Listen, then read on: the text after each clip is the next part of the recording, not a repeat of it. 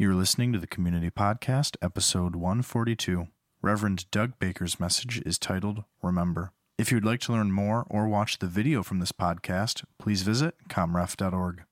Hi there. I haven't been in here in such a long time. You may have forgotten who I am. I'm Doug Baker, one of the pastors here at Community Reformed Church, and we get to talk about God's Word today. We get to talk about remembering today. You probably got a sense of that as you were listening to Pastor Chris and just some of what Susie was saying. It's just the power of remembering is what we're digging into, and how can we claim that? Why is it so important? What does God have to say about remembering? And on this Memorial Day weekend, there is something powerful about it. We talk about never forgetting as a nation. There are these monumental moments that happen. There are these people that have done so much. We don't ever want to forget. Why? Why is this important? Why it can't just be something sentimental. It can't just be something where we're going to just work really hard to do it. There's got to be a purpose behind it, and there's got to be a rhythm to it in our lives. And what can that be? So we're going to talk about remembering today. We're going to talk about it because God wants us to talk about it, because he thinks it's really important. He says it many times in his words, the importance of remembering. He says, be careful and watch yourselves closely so that you don't forget the things that your eyes have seen or let them fade from your heart as long as you live. Teach them to your children and to their children after them. He says, be careful not to forget the covenant of the Lord your God that he made with you. He says, be careful that you do not forget the Lord your God. Over and over again, God reminds us of the importance of remembering. And we know about remembering. We like remembering. It's fun to remember. You ever get together with a good set of friends or maybe some family, and you're sitting around the table, and this is the time suddenly you're like thinking about those old memories. You remember that time that you were sleepwalking and you peed in the popcorn? And you remember that time? Like, you're telling all these stories, right? Maybe that's not your memory. That's my memory. My brother did that. There's a lot of pee memories when we get together as a family. I digress.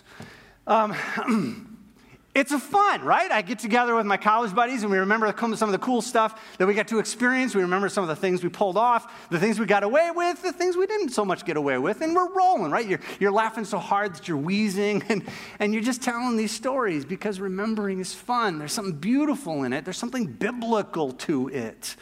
When the Bible talks about remembering, the Bible wants us to remember what God has done over and over again as it talks about the importance of remembering, setting up monuments, setting up these the cairns, the piles of rocks is a remembrance of the Lord our God, what he has done, how he has moved, how he has delivered, what he has protected his people from, what he has brought us through. We need to remember. It's built into our DNA. The power of it, the necessity of it, is a gift that we give the generations that come after us. And there's important reasons why. One of the reasons pops up out of Hebrews chapter 2, that we must pay most careful attention to what we've heard so that we do not drift away. It's so easy in the hustle and bustle and the chaos of life to find ourselves preoccupied and distracted with all the things that are going on, and we forget the things that are important. It's easy to drift away, and God doesn't want us to drift away. He wants us to stay close because he's a loving dad. But one of the other reasons why it's important to remember is what we're going to be talking about. And it comes out of Deuteronomy chapter 11. This is where we're going to be digging into God's Word today. So Deuteronomy 11, if you want to open your Bibles. I'm going to be kind of leaping through this chapter. I'm going to read an initial part of it, like the first couple of verses, and then I'm going to leap all the way to verse 18. So follow along if you can. The Word should be up on the screen. Hear this, God's Word today. Love the Lord your God and keep his requirements, his decrees, his laws, and his commands always. Remember that your children were not the ones who saw and experienced the discipline of the Lord your God, his majesty, his mighty hand, his outstretched arm, the signs he performed and the things he did in the heart of Egypt, both to Pharaoh, the king of Egypt, and to his whole country. What he did to the Egyptian army, to its horses and chariots, how he overwhelmed them with the waters of the Red Sea as they were pursuing you, and how the Lord brought lasting ruin on them. It was not your children who saw what he did for you, in the wilderness until you arrived at this place. What he did to Dathan and Abiram, sons of Eliab, the Reubenite, when the earth opened its mouth right in the middle of all Israel and swallowed them up with their households, their tents, and every living thing that belonged to them. It was your own eyes that saw all these great things the Lord has done. Verse 18. So fix these words of mine in your hearts and minds. Tie them as symbols on your hands and bind them on your foreheads. Teach them to your children. Talk about them when you sit at home and when you walk along the road, when you lie down and when you get up. Write them on the door frames of your houses and on your gates so that your days and the days of your children may be many in the land the Lord swore to give your ancestors, as many as the days that the heavens are above the earth. This is the word of the Lord. Thanks be to God. There's an important reason to remember. And not just to remember in our own heads, but to tell the stories. To share with those who are coming along after us what God has done. The reason is they didn't get to see it. My children do not know the grand, amazing ways that God worked in my life, the things that he did for me when I was just a kid who didn't go to church. We never went to church when I was a kid. We didn't go to church, and we kind of did our own thing. Sometimes we went to church, but we didn't like it at all, so we avoided it as much as possible. I for the most part, was not a church person, but I can tell the ways, even in the midst of that God was there. He was walking with me. He protected me from falling out of that tree that one time, and he didn't protect my brother. My brother got the concussion. God loves me more. Brothers. I can tell them the stories because they weren't there. How will they know what God has done if I don't share it with them? They have to know. They have to know the lessons that he's given me. And this is important because if we don't tell them, then their future kind of is uncertain and they got to figure it out on their own. But we can give them guidance. We can help them figure it out so that their days may be many in the land that the Lord has promised. We want that for our kids. We want that for those that are coming up. I want that for you. So I'm going to tell you crazy stories so that you know how God has moved. Now, just to be clear, we are not talking about worshiping the past. This isn't about living in the past and trying to make the past the future. There are glorious moments in the past, but they are past. They inform the future, but they are not the future. There's a lot of temptation to do that. Pastor Kurt and I just got back last week from Hungary. We had an amazing time. The church is spectacular in Hungary. It is a beautiful thing that's happening. It has a lot of history and heritage. We walked through a 1,000-year-old sanctuary of a church in a land where only 2% of the people are Christian. There are churches, grand, monumental, old churches that dot the landscape in every single little town and hamlet, and almost no one goes to them. And it's one of the struggles of the church in Hungary right now. As they try and figure out their identity, how much of the past do they hang on to? What about those old rules and the old ways? What about the new things? And we got to hang out with some church planters who are doing new stuff, and the church is just taking off. As these young people are coming out of university and they're finding out that you can love Jesus differently than the ways of the past. Now, I'm not talking about worship in the past. That can be just as dangerous as forgetting to talk about it. But we do need to talk about it. We do need to celebrate what God has done. We do need to help people know the lessons that have been learned. And so today, in that with that in mind, my brain isn't working. So I'm just going to tell a story. I'm going to tell a story of something that happened that illustrates what we need to remember, the power of remembering and the cost of forgetfulness. I'm going to tell you today the story of a young man named Josiah. Josiah was 8 years old when he became king. And he reigned in Jerusalem 31 years. He did what was right in the eyes of the Lord and followed completely the ways of his father David, not turning aside to the right or to the left. That's out of 2 Kings. Now, if you're going to get to know the story of Josiah, you got to begin with the story of his grandfather. So, we go back in time a little bit further. It's the middle of the 600s BC, and in the kingdom of Judah was a good king. This is Manasseh's dad. This good king in the middle of the 1600s dies, and Manasseh, who is Josiah's grandpa, takes over. At 12 years old, he takes over the kingdom. Now, what is Judah? What am I talking about? I got a map for you. So at this time, the nation of God's people was split in two, the northern kingdom and the southern kingdom. The northern kingdom was called Israel. The southern kingdom was called Judah. Gone were the days of King David. Gone were the days of King Solomon when everybody was all hanging out together. People are fighting now. Everybody's arguing, and they have to have their own kingdoms now. And in the north, Israel, they're ruled by their own set of kings. And in the south is Judah. This is where Jerusalem is. They're ruled by their own set of kings. And in that lineage of kings are some good kings and some not so good kings. The king Manasseh's dad was a good king. And then he died, and his 12-year-old son, Manasseh, had to take over.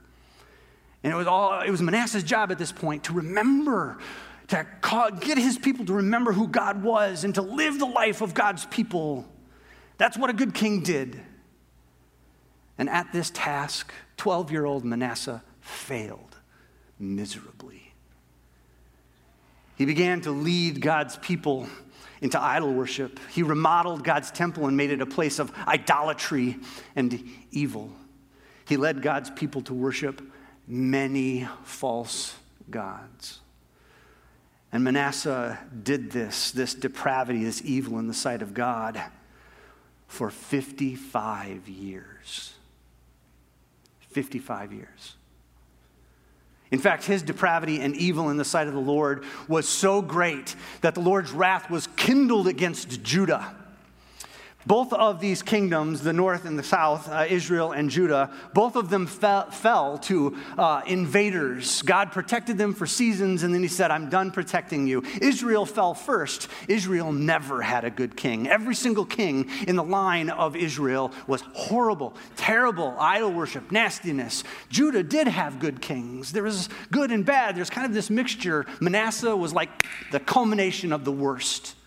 It was because of what he did that God said, I'm done. The Babylonians will conquer you when the time is right. Not during your reign, Manasseh, but eventually the Babylonians will come in and take over my protection over my people no more. So he ruled for 55 years, badly. At the end of that, he died and his son took over. His son was named Amon. Amon ruled for 2 years. He was particularly nasty. His servants just got sick of him, so they killed him. It's kind of abrupt. And then 8-year-old Josiah steps in. Now, before we say anything more about Josiah, you need to know something contextually that will bring a little bit of illumination. You need to know something about lifespans. Anybody know what the average lifespan is here in the United States? You can't answer. You already know. Don't cheat. Approximately? Good guesses. Yeah. 78. Good. If you guess higher than that, you're probably thinking the women who live longer. You're right. Women live longer. It's us men who drag you down. 78 is the average lifespan here in the United States. It's a good long life, right? Some live more, some live less. Life back then in the 600s, 500s BC was not quite as good as we have it. You know what the average lifespan was back then? 40. Between 30 and 40 years. That's all the longer anybody lived. Can you imagine having to live do all the things that you need to do? Everything that you want to accomplish in your life has to be done by 40. That's it. They were done. 40 years, the average lifespan. Now, if that's going to be the average lifespan, think about it. How long did Manasseh reign? 55, the double nickels. He reigned longer than most people lived. Which means that the way he did things, everything that he was doing, this bad king after a good one, was basically all anybody was going to remember. Yes, he took over from his dad, and things were good. He took over from a bad king from a good king. And there were people around when he took over who understood, who remembered, oh yeah, but there's a good way to be God's people. There's a right way to do things. We got to remember these things, right? And then time goes on, and he starts infiltrating his society with all of this nastiness, and it just becomes the norm. This is what people do. And pretty soon, the people who are remembering what it was like under a good king, they're just dying off. Their lives are 40 years, some a little bit more, but some a little bit less. And pretty soon, under Manasseh's time, there's nobody alive who remembers what it was like to be the people of God the way the people of God were supposed to be. It's over, like for a couple generations. All the people knew at that time was a life of idol worship and the desecration of the temple and evil in the sight of the Lord. They didn't call them those things. They just called them everyday life. They didn't know any better. They'd forgotten. They'd forgotten how to be a people who pleased God. So, now to Josiah. Manasseh reigns for 55 years. His son takes over for 2, that's 57. And then Josiah takes over as an 8-year-old. He's born into this world. He's born into this environment. He's born into a people who call themselves chosen but live as pagan. He's born and raised in an environment where temple prostitutes are normal and sacrificing children every day. Where worshiping multiple gods is not only seen as something it'd be a good idea to do, it's something you must do, because why not worship multiple gods? Hedge your bets. Don't put all your eggs in one basket. And this is normal. This is everyday life. It's what everybody did. It's been that way for several generations. That's all anybody remembers. Because they weren't telling the stories from before. Because the king didn't make them tell the stories from before. And so nobody knew any better. It's just the way that you do it. And at 8 years old, when his dad is killed, Josiah becomes king over everyone. Now, he was a good king. The Bible tells us he was a great king. Remember when I started that out? He says he did what was right in the eyes of the Lord and followed completely the ways of his father David, not turning aside to the right or to the left. He was a great king. Except at first, for 14 years, he reigned the same way that it had been done. He didn't change anything. The temple was still desecrated. There were mediums and evil idol worshiper people, high places, and all the things that happened in Old Testament times that shouldn't have been happening, and he didn't change a thing. At 26 years old, 14 years into his reign, something begins to change. Not the things that should have changed. The temple had kind of fallen into disrepair. It was time to kind of fix it up. The carpet was getting frayed, and it was time to kind of rip things out and get some new carpet, maybe fix the pews, and church facelift kind of stuff. And so he begins the process. He's not changing the idol worship. He's not thinking critically about any of the stuff of how they're living, because it's so steeped in history. Of course, it must be right. The temple's in disrepair. It needs a spit and a polish. During the course of the repairs, the high priest, in a back storeroom somewhere, found a scroll. It had been hidden away. But he found it. He pulls it out. And lo and behold, he has found a book of the law. Now, some scholars today think that he found the book of Deuteronomy. He's very excited. A lost book of the law. Woo! Let's take it to the king. Hey, king, look what I found. The king's like, woo, I want to hear what it has to say. And he has it read to him. And Josiah hears, probably for the first time in 3 generations, the word of God. God is remembered. The beauty of the Lord shines forth. And suddenly Josiah has to come face to face with the reality. Uh-oh, we haven't been doing so good. And it messes with him. He experiences deep despair. 2 Kings 22, verse 11, when the king heard the words of the book of the law, he tore his robes, which is what people did back then when they're blown away. Their mind is just rocked, utter disbelief at what is in front of them, when their grief rips from them the peace they thought they had, when they realized that they had forgotten the most important thing. Immediately, this 26-year-old knows things have got to change, and they need to change now. So he orders every evil stronghold, every pagan ritual, all the priests of the idolatrous temples, he orders them destroyed. He removes the mediums and the spiritists. He orders the sacred sites and the pagan temples and everything in them burned to restore the covenant that the people of God had forgotten. He chose to be a good king who remembered.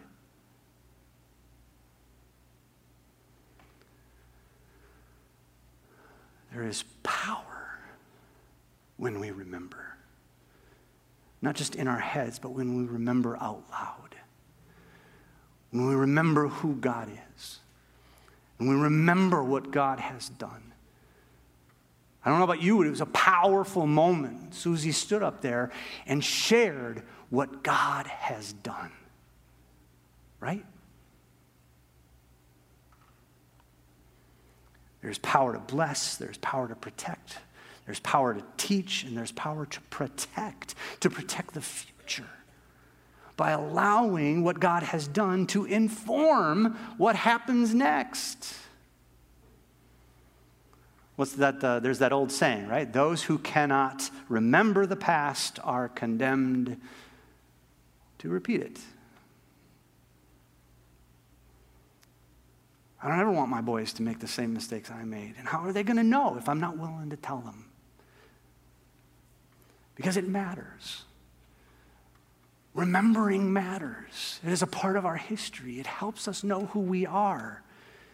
Did you know that as of next month, as of June, we will have been worshiping in this space for 15 years? Did you know that? It's good to remember. Did you know that in the old sanctuary, there were these stained glass windows that were removed? But so that we would not forget them, an artist did renderings of those stained glass windows, and those renderings hang in this room right now. Along that wall, and along that wall. Do you ever notice those? They're part of who we are. I asked my son if I could tell this story. I told it in the first service, and then I realized I should have asked him before I did, because when you're a pastor, Dad, you got to be careful with stories. And he said it was okay. I remember worshiping in the gym when Breakaway was in there, and this sanctuary did not exist. We came to worship with a friend of mine, my friend from college, and little Will was an infant in a car seat. And we're sitting in these chairs way in the back, and we're enjoying worship, and things are going well, and suddenly my buddy and I are laughing, and our wives are like, stop it, stop it, stop it. And the reason we're laughing uncontrollably is because Will is just farting like crazy. And I said that to him, and he goes, that was in that room? I'm like, yes, it was. He goes, I got to get back in there.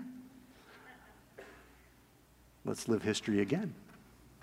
I said, dude, gross.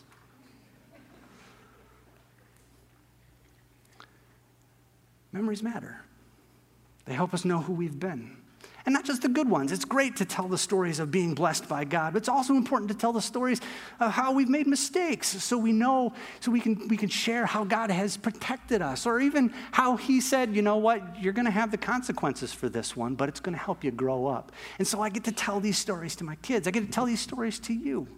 I get to remember the amazing moments where God protected me, encouraged me, grew me up. These are good stories to tell. We're meant to be storytellers. God wants us to share who he is. I don't ever want to forget the blessings that God has given me. I hope you don't forget them either. There's power in the remembering. If we don't tell our stories, our children will never know how God has moved in our lives. If we don't remember and share what we've been taught, we take the chance that they might fall down the same set of stairs we did. And that would be sad. So take a chance. I encourage you. Be willing to put yourself out there and share who God has been and what he has done, so that our children may have many days in the land that the Lord our God has promised us. For his glory and the glory of the name of Jesus. Let's pray. Heavenly Father, how good you are. How faithful. To have been working in our lives for every single moment. The times that we can see you, we're blessed. The times that we can't see you. This is when hindsight becomes a gift. And we can look back and we can remember, oh, that was difficult, and I thought you weren't there, but God, there you were, standing right beside me every step of the way. Remind us of our stories, and give us the courage to tell them. Not so that we can be glorified, not so that we can be renowned, but so that the truth of who you are can be proclaimed for the generations. We can tell our children and our children's children just how amazing and good is our God. In Jesus' name we pray. Amen.